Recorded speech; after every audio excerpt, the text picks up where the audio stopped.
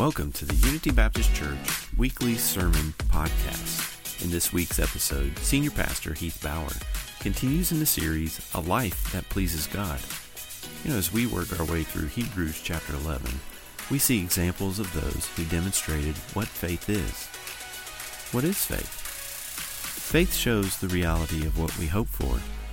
It is the evidence of things that we cannot see. Faith is like a relay race. You run the race, but you also run the race with someone. How well you finish the race depends on how well you run with your team. So how well are you running? If you're in the Ashland or Tri-State area, we would love to see you. More information on how you can connect with us at Unity will follow today's talk. Here's Heath with today's message, Faith Finishes Well. Go ahead and open our Bibles to Hebrews chapter 11. We are resuming our series on a life that pleases God.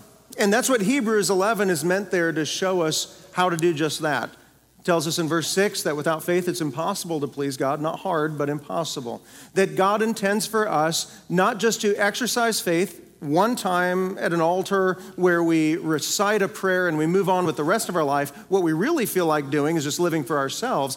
God intends for us to continue to live by faith. That faith is not just a one-time event, but that it's an ongoing thing that we exhibit where we put our trust in Him. We daily live by faith in trusting in God, doing life His way, not our way.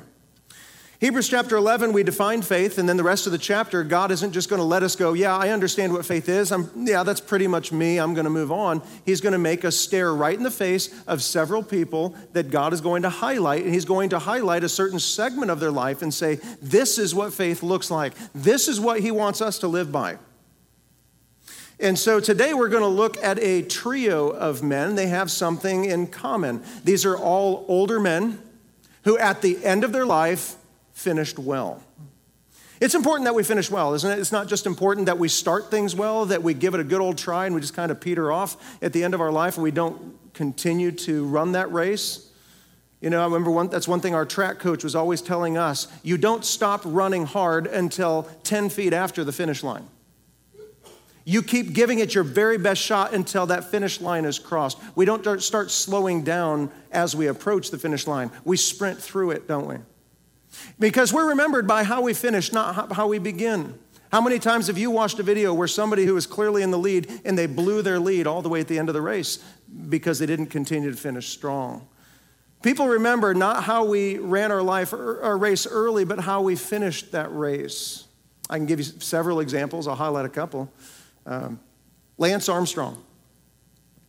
Probably the only cyclist that you can mention by name, other than maybe your husband or your wife if they're a cycler. Can you really mention that many cyclists? There's not too many, but we know Lance Armstrong. Won more Tour de France competitions than anybody else in history, but what do you remember most about Lance? Not how he started, but how he finished, right? Back in 2012, he was caught in a doping scandal. They took all his awards away, and that's how we remember Lance Armstrong. What about, Mark, can I speak about Pete Rose? Is that okay? All right. I know Pete Rose's name is spoken with hushed tones. I myself got his autograph in fourth grade. He was it. Arguably one of the greatest baseball players to ever live. Sadly, though, he's not remembered for his 4,256 hits. What's he remembered by? He gambled on baseball, and you don't do that.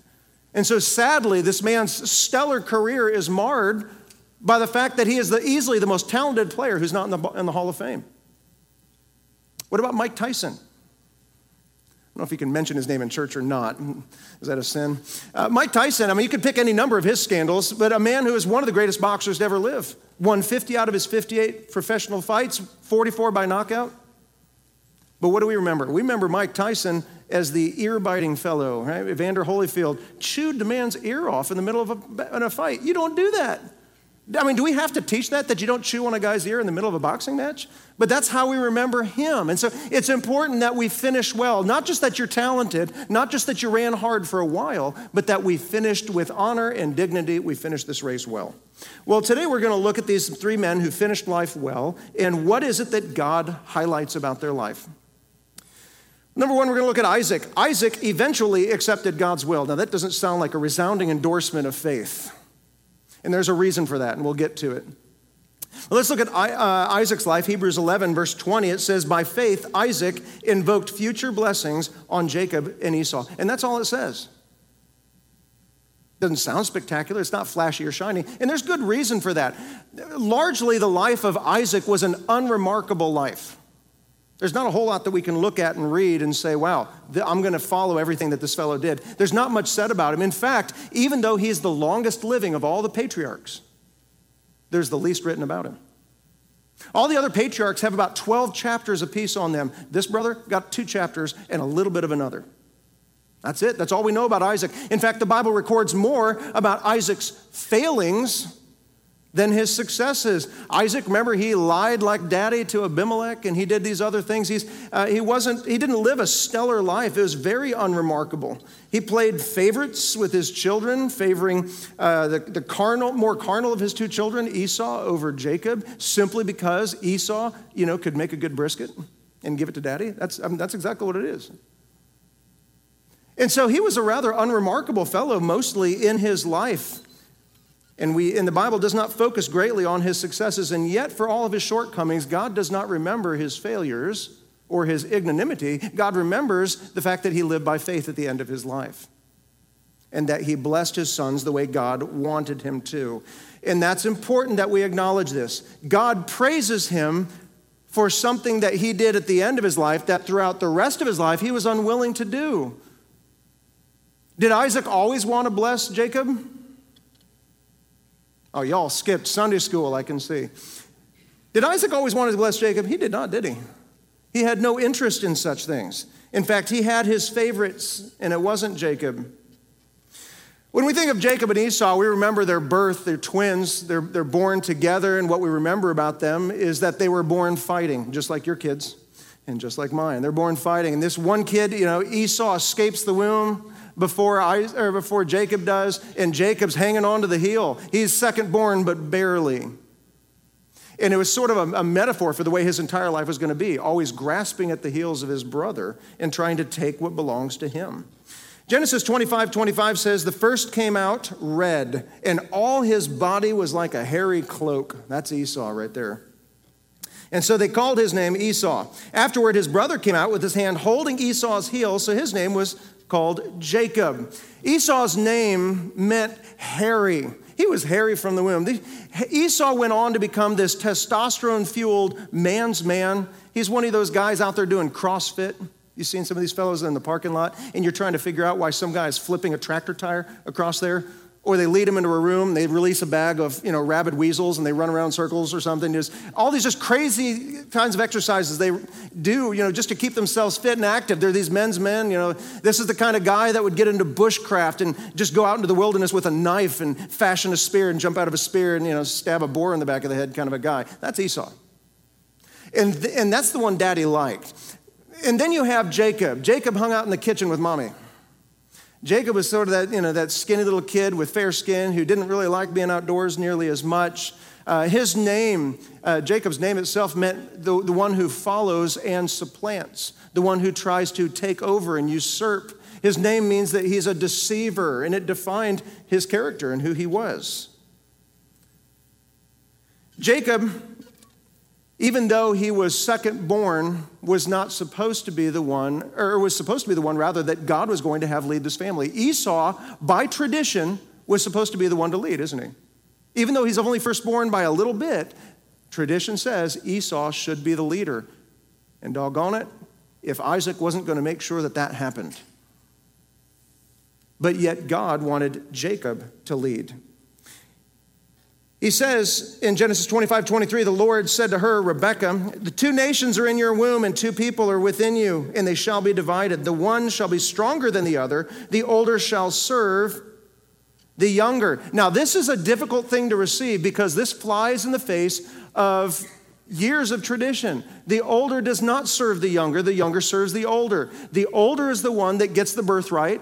The birthright is a double portion of the blessing, and part of that is a double portion of the inheritance because they're going to go on and they're going to receive the title head of family. And so the next patriarch, the one who's going to lead this family in the future, is supposed to be the eldest son. This is the way we've always done it. And yet God comes along and says, you're not going to do it that way this time. Does God have a right to take decades and centuries of tradition and change it if God wants to? Can God do that?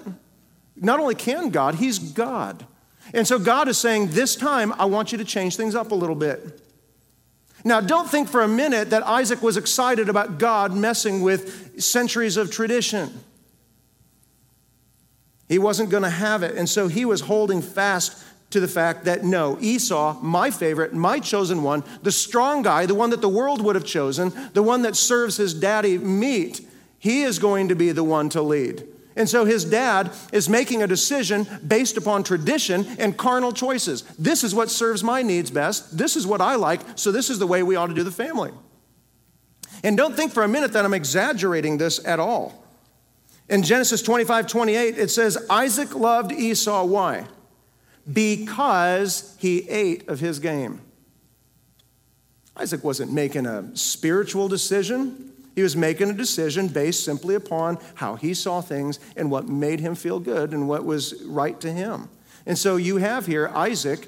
He's not in a place really that you want to emulate him. He's simply at this point an old man doing things his way by tradition because it makes him feel good and because it fills his belly. Can humans ever still get that way? Can we be that way where we just make decisions based upon what's good for me because I've done it this way, because it's comfortable, it's familiar, it's predictable, and I like it. So I'm going to hold to that. I know God's word says this. Let somebody else do that. I'm going to go it my way. And that's where we find Isaac for the vast majority of his life. Well, in Genesis chapter 27, we read about Isaac, and death at this point is on his mind. He's thinking about, I'm not going to be here forever. So you're thinking, finally, he's going to do things God's way. I mean, he's going to see God. He's going to stand before God very, very soon. So obviously, the fear of God is going to motivate him to be obedient to God, right? You would think that, but that's not how it goes. He's still going to be hardened doing things his way.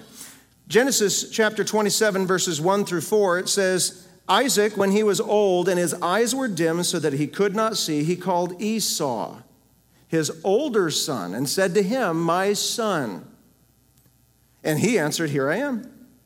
He says, behold, I'm old. I do not know the day of my death. In other words, I'm at the age where every day is grace. It's a gift of God. I may be dead tomorrow. I might live another 10 years, but let's make sure we lock this in. Now then, take your weapons, your quiver and your bow, and go out into the field and hunt game for me and prepare me delicious food. See, his flesh was still always on his mind.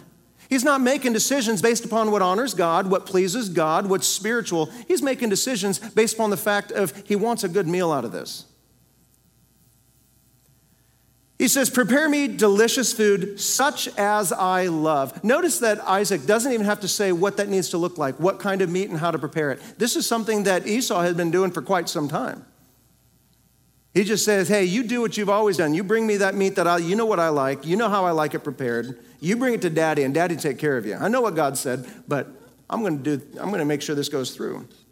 He says, bring it to me so that I may eat, that my soul may bless you before I die. Now, does this sound like a man that we need to be praising for his faith at this point? Is this what God asked for, that God might have Isaac bless Esau? In case you skipped Sunday school, no, it's not. This doesn't sound like faith. This sounds a lot like rebellion. And by the way, that's what it is. Whenever we hold to what we want, and whenever we hold to what man wants, when we know it's in direct violation of what God wants, it's not faith. It may look religious, but it's not faith, it's rebellion. And so here we have Isaac in his old age, such age that he can't even see, and he knows he's about to die, and yet he's still shaking his fist at God saying, we're going to do it my way. It's where we find him. He didn't always do things right, but we're going to see here that through circumstances, God is going to cause Isaac to see things God's way, and Isaac will finally do something amazing. He's going to change in his old age. He's going to change and finally accept what God's words say. He's going to accept the will of God. He's going to accept what God has been telling him since his children were still in the womb. And he's going to accept that the younger will finally serve the older. Now, the way that came about wasn't right. God is not the author of the sin of Jacob. and Rebekah. You know how they got that blessing, by the way, right? It's that it was through trickery and manipulation and deception. God wasn't responsible for that. Man was trying to do God's will, man's way. But yet, through this, we still see that Jacob, putting on some hair and smelling a lot like Esau, gave him some food that mama had prepared, and he tricked daddy out of the blessing, giving it to him instead of Esau. And God's will was done, even though man sinned to do it. Well, there we see Isaac's statement of faith in Genesis 27:37. Esau is going to come back in the room and say, "Behold, Dad, here's the meal I've prepared. I've killed it. I've done exactly what you wanted. It's time to bless me." And Isaac says this. Isaac answered and said to Esau, "Behold, I have made him," Jacob, supplanter, deceiver, "I have made him lord over you, and all of his brothers I have given to him for servants, and with grain and wine I have sustained him. What then can I do for you, my son?" He finally resigns and accepts the will of God. Clearly, there is nothing I can do to go against the will of God. When God wants something done, he is sovereign and I'm not. And even though I can connive and plot and live rebelliously against God, God's will is still going to take place. And he finally accepts that by faith, and he doesn't try to overturn this. He resigns to doing the will of God, proving that it's never too late to begin to live by faith and do things God's way and not our own. And so rebellious as he was, God praises him for taking that difficult step of faith in old age when it went against what he wanted, and God praises him for this faith. He didn't live well, but he died well. It's like Darth Vader, Star Wars. Remember him? He started out as a guy named Anakin Skywalker. By the way, I'm not ruining a 40-year-old movie for anybody, am I? Okay, so statute of limitations is gone. We can move forward with this. Nobody's mad. So Star Wars, when I was a kid, there were only 3 at that time. Episodes 4, 5, and 6. Makes sense of that. And so you had this guy, and he's Anakin Skywalker, who was this good kid who was raised up to walk in the light, but he didn't walk in the light. He decided to get fleshly and carnal, and he went after fleshly human attachment. He wasn't supposed to, and he marries Padme, and they get married, and they have kids, and his life just goes downhill from there. I'm not making commentary, but that was Darth Vader's life. And at that point, though, he wants to save her life because she's dying in childbirth, and he wants this secret to immortality. And he's going to go about it his way. And then pretty soon you see him doing very dark things for a light guy. You see him killing off a bunch of mummies with sticks, the sand people.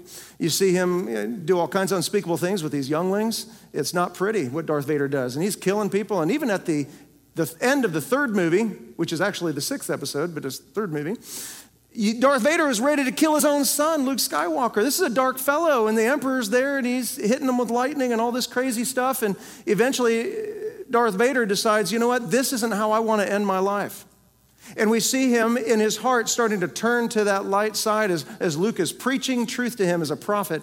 And he picks up the Emperor and throws him in the pit, the same pit where every bad guy goes, and they are still falling eternally for this day. He throws him in the pit, and he ends his life well. He takes off his helmet, and he's dying. He can barely breathe, but he speaks words of blessing over his son. He returns to good, and he finishes life well. Moments later, we see him in Jedi heaven, and he's standing there in spirit form with Yoda and Obi-Wan, and everybody's cheering, as all the little stuffed animals, celebrate, the Ewoks, or whatever you call them. That was Vader's life. He didn't live his life very well, but he ended it well. And in the movie, he is remembered that way. And in the very same way, we have Isaac. He didn't live his life well. He lived it very unremarkably. God didn't have a whole lot to write about him, and what he did write wasn't that good. And even at the very end of his life, he was still living in rebellion against God until he finally came to a place of accepting God's will and saying, you know what, not my will, but yours be done. And it's for that God praises him and includes him in the Hebrews 11 Hall of Faith. And so it's important that we finish well. Number 2, we see Jacob. Jacob passed faith on to his descendants. Our next guy, Jacob, we remember him, right? The cheat, the supplanter, the deceiver. These are not things that you want to be, these aren't the nicknames that you want as a kid, the deceiver, the supplanter, but that's what he got. He cheated Esau out of a birthright. He cheats Esau out of this paternal blessing at the end of his life. And right after he does that, he goes on and lives his life. He's hoping he's never going to see Esau again, but behold, Genesis 32, he does see Esau again. And it's an awkward moment for him. It's sort of like if you, theoretically, were to enter into a church business meeting and things got hot. Can things ever happen in church business meetings where they get hot? And maybe you lost your temper at somebody and you go out to Kroger afterward and you're going to get yourself a half-gallon of ice cream, because that's what we do on Sunday nights. And you go out and you're making your way to the ice cream aisle, and behold, who do you see at Kroger? You see the guy that you were chewing out in the business meeting. And you don't want to face him. And so you duck down the nearest aisle trying to pretend that you were very interested in, oh, I'm in the liquor aisle. Yeah, what am I here for? You try to pretend that's where you wanted to be because you didn't want to face him, because you know you just wronged this fellow. That's Jacob with Esau in Genesis 32. He's about to encounter his brother, the one that he has stolen everything from. The birthright, the blessing, took his sack lunch. That's Jacob. He took it all. Well, Jacob meets up with Esau, and what he does is he sends gifts before him. He sends an entourage of people here bringing gifts to Esau. These are from your brother Jacob. And then he sends, on another time, he sends his own family on camelback. Here, go see this brother. He's trying to soften the blow. And eventually we find Jacob, and he's just kind of hanging out by himself, thinking to himself, how am I going to face Esau again after all that I've done to him? And it is in that moment in Genesis 32 that Jacob has an encounter with Jesus Christ. The reason I say Jesus Christ is because we have a pre-incarnate Jesus, a God, not simply an angel, we'll talk a little bit about that, visit with him, and he wrestles with God all night long. You remember that encounter? He wrestles with God. Now, in that you're wrestling with God, God could have ended it at any time, but God didn't. God wanted this wrestling to take place. He wanted Jacob to strive with God. He wanted Jacob to seek from God the blessing instead of trying to seek it from man. To trust in God for the blessing. Not to try to cheat my brother, not to try to trick my dad, but I'm finally going to the source. I'm doing what I should have done all along and seeking the blessing from God, and he's doing that. And for that, God is going to bless him. By the way, unless there's any of you still thumbing through your Bible trying to figure out whether or not it was actually an angel, because the Bible uses that term, that he was fighting with, understand that an angel, angelos in the Greek, just means a messenger. It's someone who's speaking on behalf of God, like Jesus came down to speak the words of God to us. Also understand that in verse 28 of Genesis 32, the being that he's wrestling with says, you have striven with God. Jacob himself in Genesis 32:30 says, for I have seen God face to face, and yet my life has been delivered. So don't think this was simply an angel that he's wrestling with. He's wrestling with against God, and God allowed him to do it for a time to seek the blessing from God like he should have done in the beginning. Wrestle with God deeply in prayer, Jacob, and trust that God is going to give you the birthright and give you the blessing. And so this is what God praises him for. And after he wrestles with God all night long, God does something very special for him. What is it? He changes his name. From Jacob, the deceiver, the supplanter, to Israel. Israel, the one who contends or fights with Elohim, God. That's what Israel means, the one who contends or fights with God. It reminds him of that day, that life-changing transformation experience where he's going to live by God in faith in him and not faith in what I can do. It's a picture of our own experience with God. Every one of us, we're born into this world Jacobs, aren't we? We're born into this world sinners. The Bible says in Romans 3 that all have sinned and fallen short of the glory of God. Sin is upon us. It identifies us. We're not just a good person who lies. We're liars. We're not just a good person who takes things once in a while. We're thieves. We're identified before God as a sinner, and there is no plea before him but guilty. We're all born into this world Jacobs, but we all must have a life-changing encounter with God where we wrestle with him in prayer, and God takes a hold of our heart and causes us to bow our knee and to acknowledge Jesus Christ as Lord. And from that moment on, he gives us a new name too, doesn't he? We sang about it this morning. I have a new name written down for me in glory. We read about it in Revelation 2:17. that God has a new name upon which nobody knows it. But upon this stone, this, if you will, ticket into this eternal celebration, God has given us a new name. He has changed us. We are no longer sinner, but saint.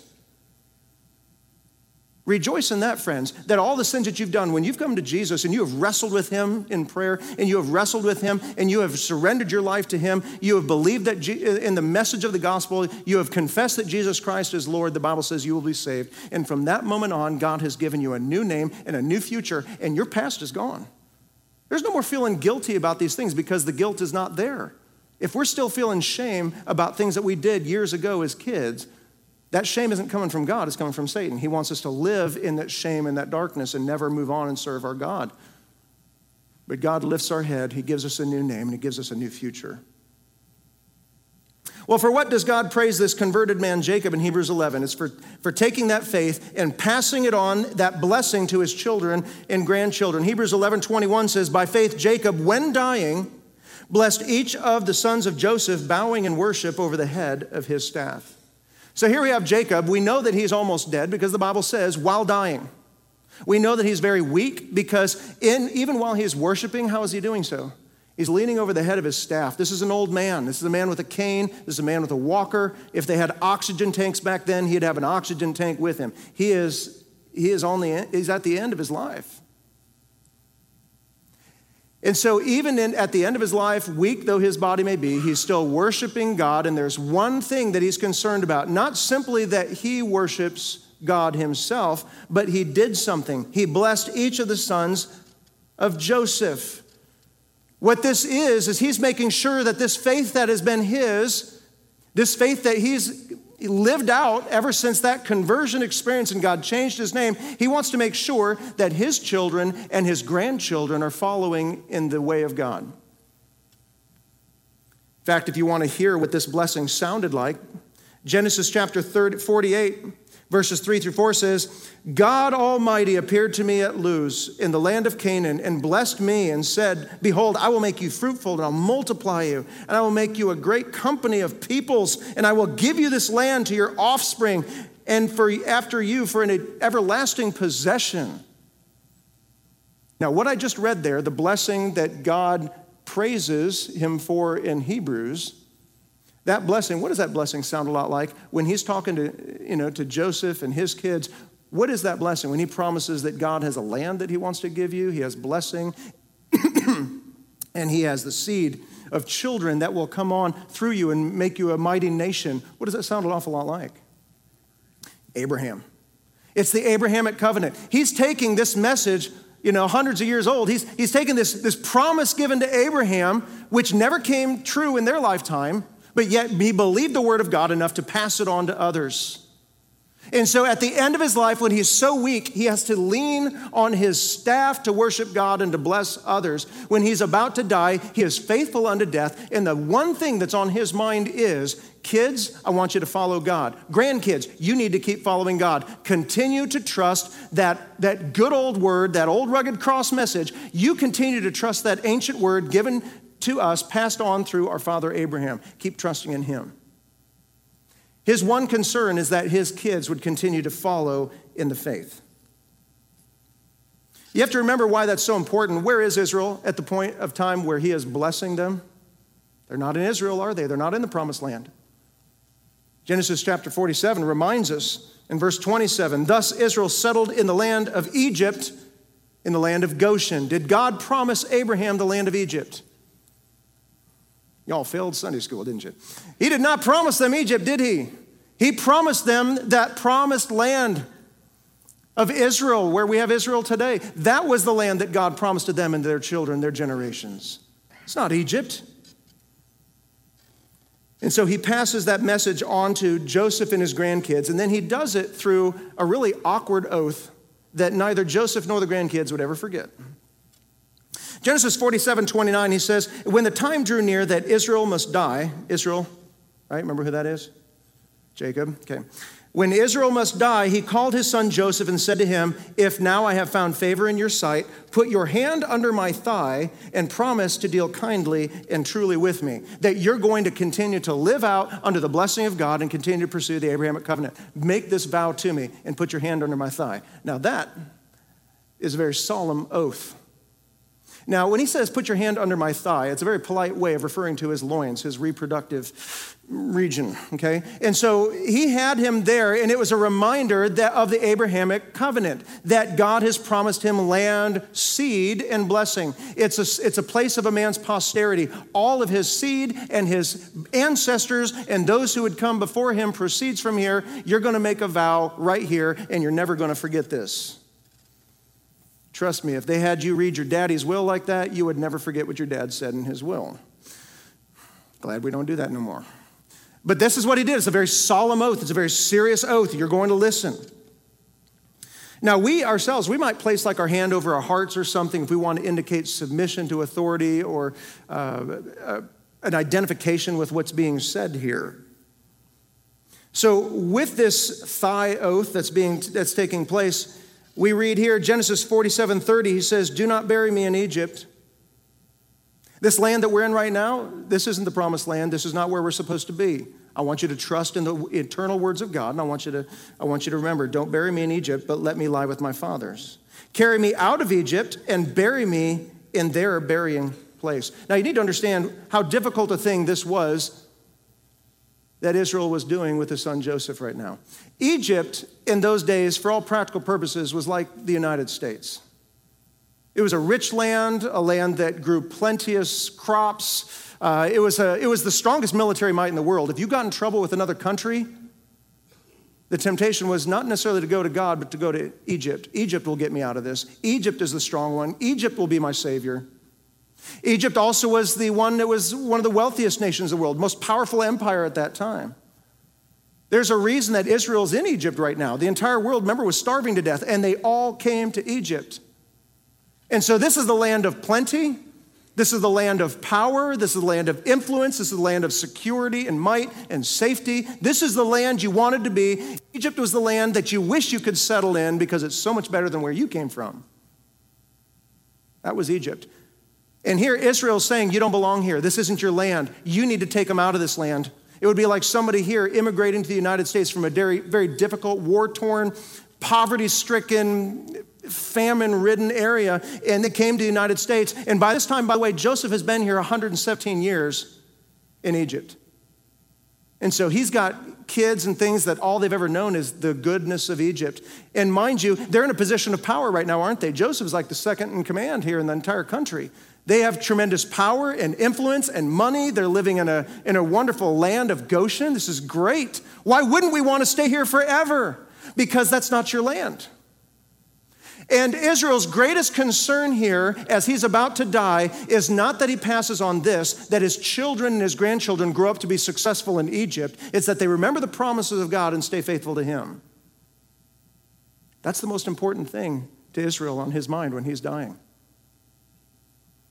Stay faithful to God. And so he reaffirms the Abrahamic covenant. And so the hand on the thigh was a reminder of the generations to come. Remember and stay faithful to the promises of God. Joseph, with your hand under my thigh here, I want you to remember, you're going to stay distinct. Everybody else, they can worship Ra and Sekhmet and all these other Egyptian gods, but you're going to stay faithful to the one true God. There may be some who want to stay in the land of Egypt and live it up and live the good life with their earthly life, but not you. You're going to remind folks that we don't belong here, that we belong in a different land. You remember that, Joseph. Now take your hand off my thigh. Okay, that was the promise there. You're not going to forget this. This is important because you can tell what's important to an individual by what we pass on to our kids. What matters most to a person, it's not what you say is important to you, it's what you pass on to your kids. Why? Because you pass on to your kids what's most important to you. Most of us, if we teach our children that you have to go to school every day, like it or not, you have to try hard every day, like it or not, you have to do your homework every day, like it or not, what have we communicated to our child? That academic success is absolutely essential for your future. If we tell our child, you're going to stay faithful, and these are not bad things. You're going to stay faithful to this sport. You started it, you're going to finish it. And you're going to do well, and you're going to excel, and you're going to make your body strong, and you're going to eat right. And I'm going to make you eat your Brussels sprouts and your broccoli and your steamed chicken. What have we taught our children? That physical health is important to your future success, or that achievement is important to your future success. And these are important things. But what if we don't teach our children to go to church whether you like it or not? What if we read our children from, these fun children's storybooks, but we never read the Bible? What if we talk to our kids about the ABCs and the birds and the bees, but we never talk to God with them in prayer? What if we make them go to school every day without failing and never miss a day of work, but we don't make them come to church and prioritize that over things? Has that also sent a message to our children? We've sent the message loud and clear that this is not essential to your future success. You see, we don't teach things to our kids. We don't force them to do things that aren't essential for their future success. How many of you guys have taught your children how to milk a cow by hand? Let me see the hands. Okay, that's exactly 0 people that I can see in our congregation. Why aren't you teaching your kids how to milk cows by hand? Because it's not essential to their future success. Now, once upon a time it was, wasn't it? Every family had the cow, they had their pig, they had their chickens, and you needed to know how to, milk and pluck and cut and butcher and all these things because it's essential to feed your family well. But now we got Kroger. We don't got to do that anymore. Okay? So you're not teaching your kids how to milk a cow. What have you now communicated to your child? Milking cows is not essential for your future success. And that's true. But if we're also not discipling our children, we're sending them the same message. God and serving Him and being an active part of the church and serving and giving and loving and learning and teaching and leading others, this is not important for your future success. And don't think that our kids haven't gotten the message. Lifeway, the Southern Baptist arm of our publications, and once upon a time had a lot of bookstores. They did a survey a while back of 18 to 22-year-olds and asked them this: how many of you between the ages of 18 and 22 completely walked away from God for at least a full year, a year where you didn't go to church one time, you didn't read your Bible, you didn't pray, you just walked out on God for at least a full year, and many of them not even coming back to God at all? How many of them did that affect, do you think? Remember, these are our kids, Southern Baptist kids, going to Southern Baptist churches, good churches. How many do you think? 70%. 70% of our children got the message that God is not essential for their future success. Where did they get that idea? The same reason that they don't milk cows. We didn't pass it on. And so God is praising Israel here for desiring at the end of his life to make sure that his children and grandchildren are passing on the things that are most essential for their future success, their eternal success, and that is the priority of God. You see, life isn't just a race, even though the Bible compares it to that. Life is a relay.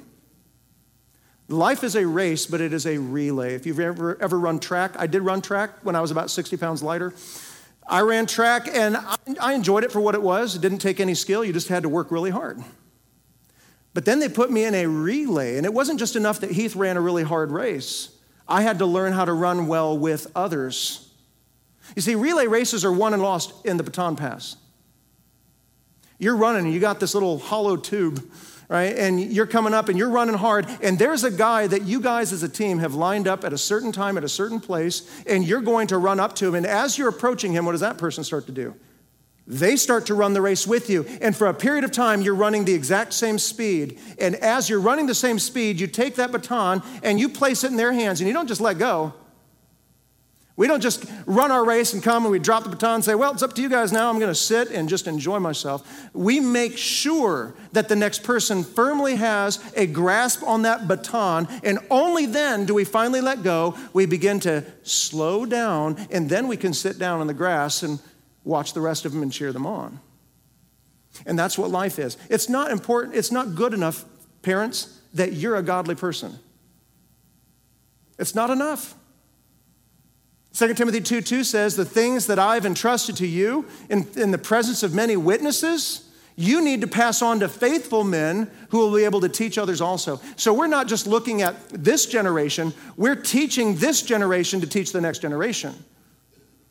It's what Israel's doing here with Joseph. He is talking to Joseph and to his grandkids.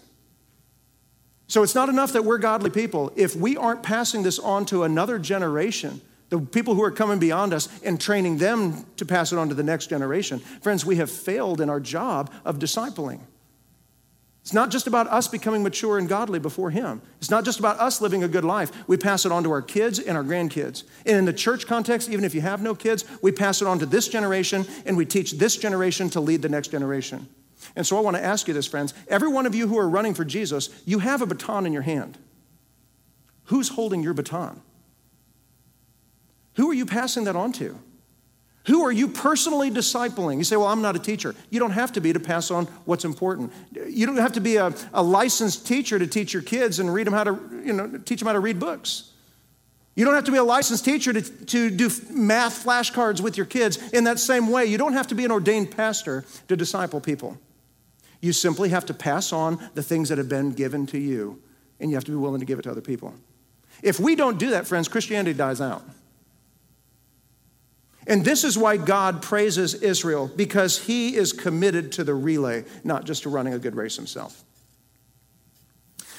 Number 3, we're going to see Joseph here. He trusted God, not his circumstances. I could have highlighted anything in Joseph's life. The man lived a very remarkable life. But I could have highlighted any number of things. But what I want to point out is the fact that circumstantially he shouldn't have trusted God. But he did. Read here in Hebrews 11:22, by faith Joseph at the end of his life made mention of the exodus of the Israelites, leaving that land of plenty, leaving Egypt. And he gave directions concerning his bones. And so Joseph here clearly got the message from Israel. We don't belong here and we need to go. And so Joseph also gives directions concerning his bones. Yes, he had a job and responsibilities there in Egypt, but Israel wasn't supposed to stay there. Well, how did Joseph exhibit faith? Circumstantially, when we look at Joseph's life, everything said, God can't be trusted, God doesn't like you. Think about Joseph's life. He grows up and he has a pretty decent life at first, has the coat of many colors and things, but then God starts giving him dreams. By the way, you're going to rule over your brothers. He's not the oldest, by the way. You're going to rule over your brothers, even over your own father. And none of them really like to hear that message. None of us like the concept of being ruled over in any respect, because humans, we tend to be fairly self-willed and independent. And so they didn't like this fellow very much. And so the brothers eventually, they get jealous of this fellow. They decide they're going to kill him. One of the brothers got a conscience and said, now, let's make a couple bucks off this. Let's sell him to slavers. Let's just put some animal blood here on this robe and let's give that to daddy and tell him animals got him. And so they did. And they sold him off into slavery. And he goes down and he is sent to Egypt. And he's bought by a man named Potiphar. But Joseph doesn't give up on his faith in God. He continues to serve Potiphar faithfully and so well that Potiphar puts his whole house under Joseph's hand. So well respected was Joseph as a slave, Potiphar's own wife became attracted to him and made advances to him. But yet Joseph wasn't going to do like any Egyptian would have done. Joseph is still following God, and Joseph fled that scene. But for doing the right thing, he gets punished. And Potiphar's wife, embarrassed at the whole encounter, accuses him of rape. And so Joseph is sent to prison. You think in prison there, Joseph would be reconsidering his faith in God. God, why are you letting me go through this? But he doesn't. Joseph stays faithful to God. In fact, he becomes so respectable in the prison, it's like Otis Campbell, man, they're giving him the keys to the prison there. You're going to take over here. You're such a valuable fellow. In fact, even in prison, he's still following God faithfully. How do we know? Because when some fellows, they've got these dreams, God gives Joseph the interpretation of these dreams. Remember the butcher, baker, and candlestick maker? That was a different poem, by the way. So I want to see if you're still awake. Okay, remember you got these servants of Pharaoh. And they get these dreams, and Joseph interprets these dreams. One of them didn't end too well for him, but the other one, he went back into the service of the Pharaoh and then promptly forgets Joseph. What is this, God? I do your will. I interpret these dreams. I'm doing well, and yet you still forget me, and I'm languishing here in this prison. Everything is screaming out to Joseph, God forgot you. God doesn't love you. God forgot you. Why don't you forget God? Why don't you curse God and die? But he doesn't. Instead, he's an example of faith for us all. That when we go through hard times, one of your kids starts bowing up, one of your kids starts going south on you, maybe you get cancer, or maybe someone in your family passes away, you lose a baby, you lose your house, you lose a job. We're tempted to think God no longer cares about me because God let bad things happen to me. Joseph doesn't do that. Joseph has the worst possible things you can imagine happen to him, and he still faithfully trusts God. He doesn't let his circumstances change who he is. And God praises that as an act of faith, that I'm not going to look at my surroundings for my doctrine of God, what I believe to be true about him. I'm going to look to God himself. And God praises him in Hebrews chapter 11.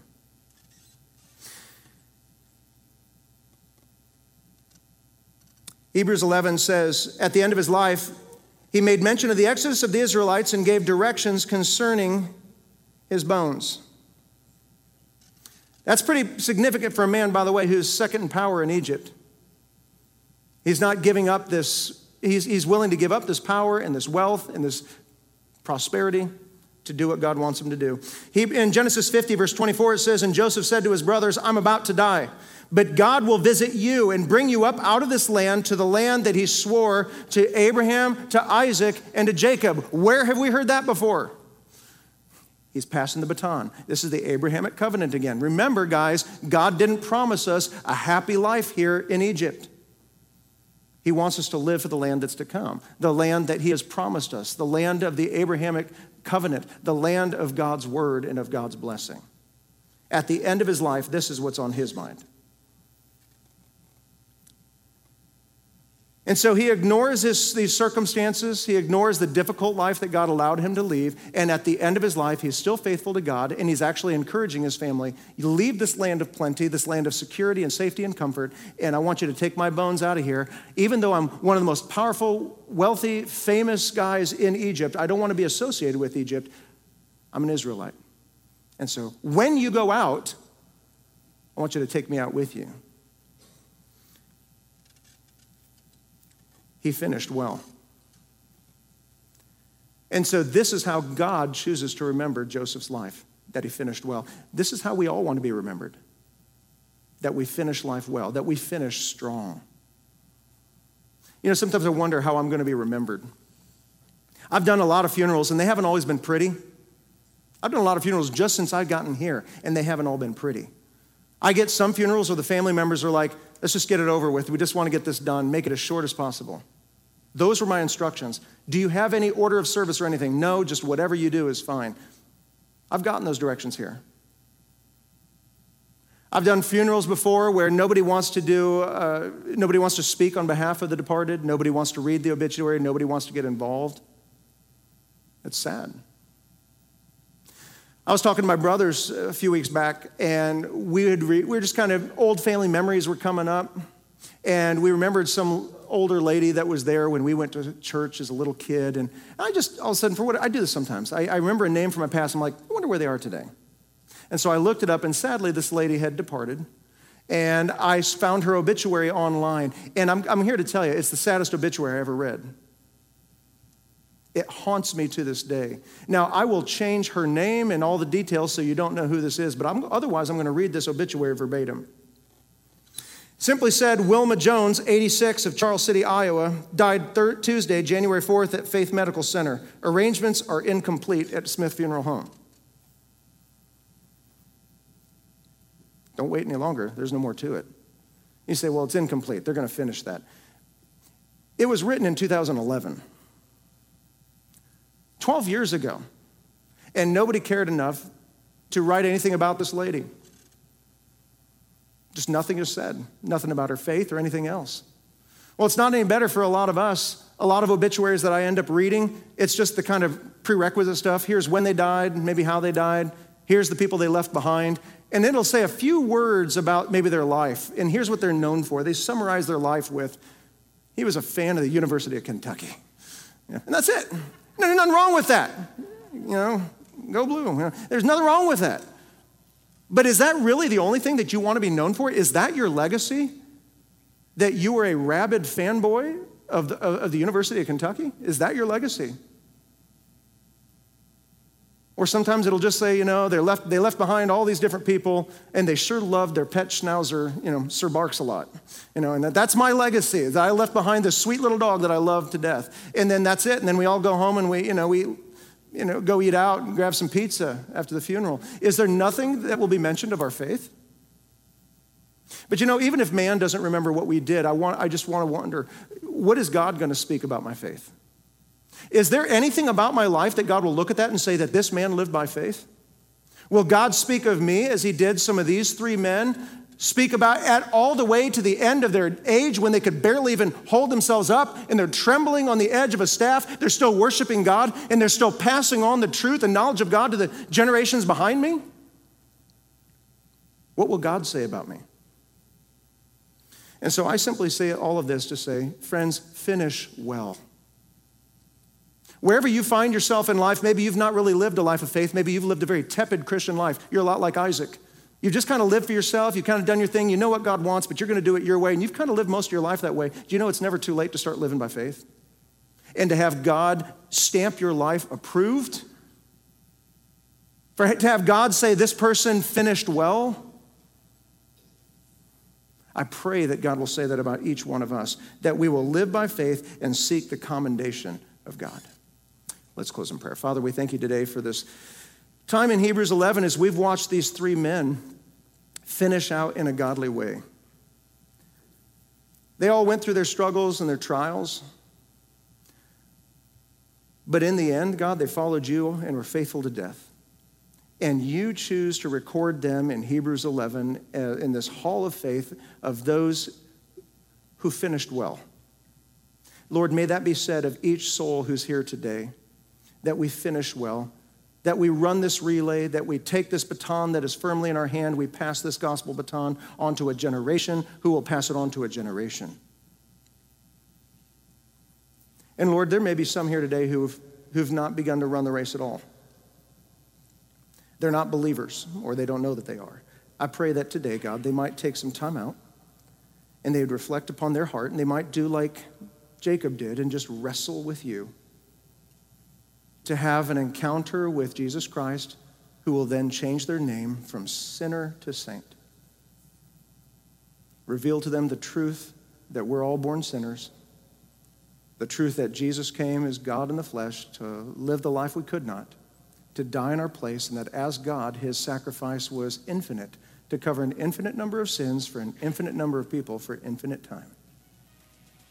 I pray they'd receive that message with joy today. We ask this in Christ's name. Amen. From all of us here at Unity, we would like to thank you for spending time with us today. If you would like to know how to surrender your life to Christ, or if you'd like to share a response, visit us at www.unitybaptistashland.com. We would love the opportunity to help you in your next steps. You can also connect with us on Facebook at UBC Ashland. If you like what we're doing, don't forget to like and subscribe and share our podcast. Until next time, may we do as Psalm 119:10 says, "With my whole heart I seek you. Let me not wander from your commandments."